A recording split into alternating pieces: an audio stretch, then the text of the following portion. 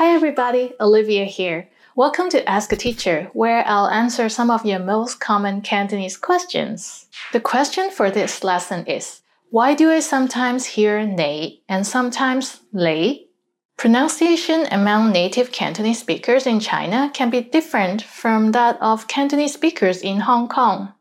A lot of people in Hong Kong, especially the younger generation, use a lot of their own conversational slang and tend to speak with what we call lei5 or lan yam.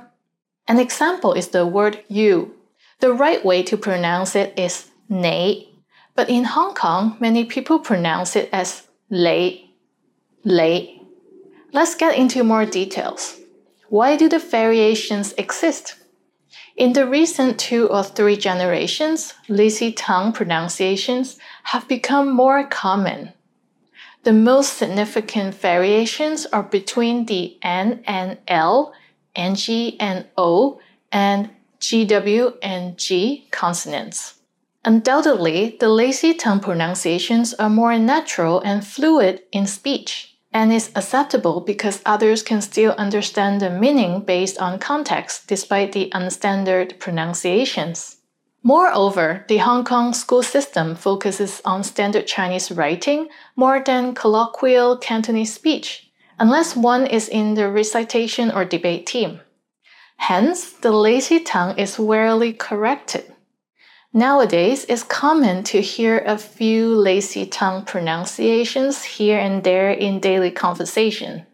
So, will the lei5 pronunciation eventually take over the standard pronunciation?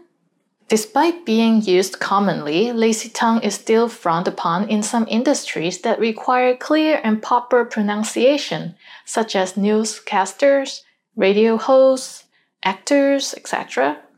In recent years, there were also a few TV programs focusing on fixing the lei5 issue and teaching young generations about the importance of using standard pronunciation. Let's look at some examples. For instance, GW versus G.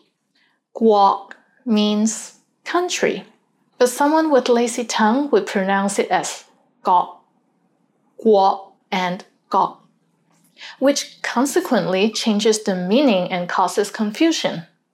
While ngoi guo means overseas, the lei5 version, ngoi go, means foreign minister. Interestingly enough, there is occasionally hypercorrection of the lei5 pronunciations. For example, oi is sometimes pronounced as ngoi mistakenly when the speaker thought the standard form had an NG consonant. How was it? Pretty interesting, right? Do you have any more questions? Leave them in the comments below and I'll try to answer them. See you next time. 下次見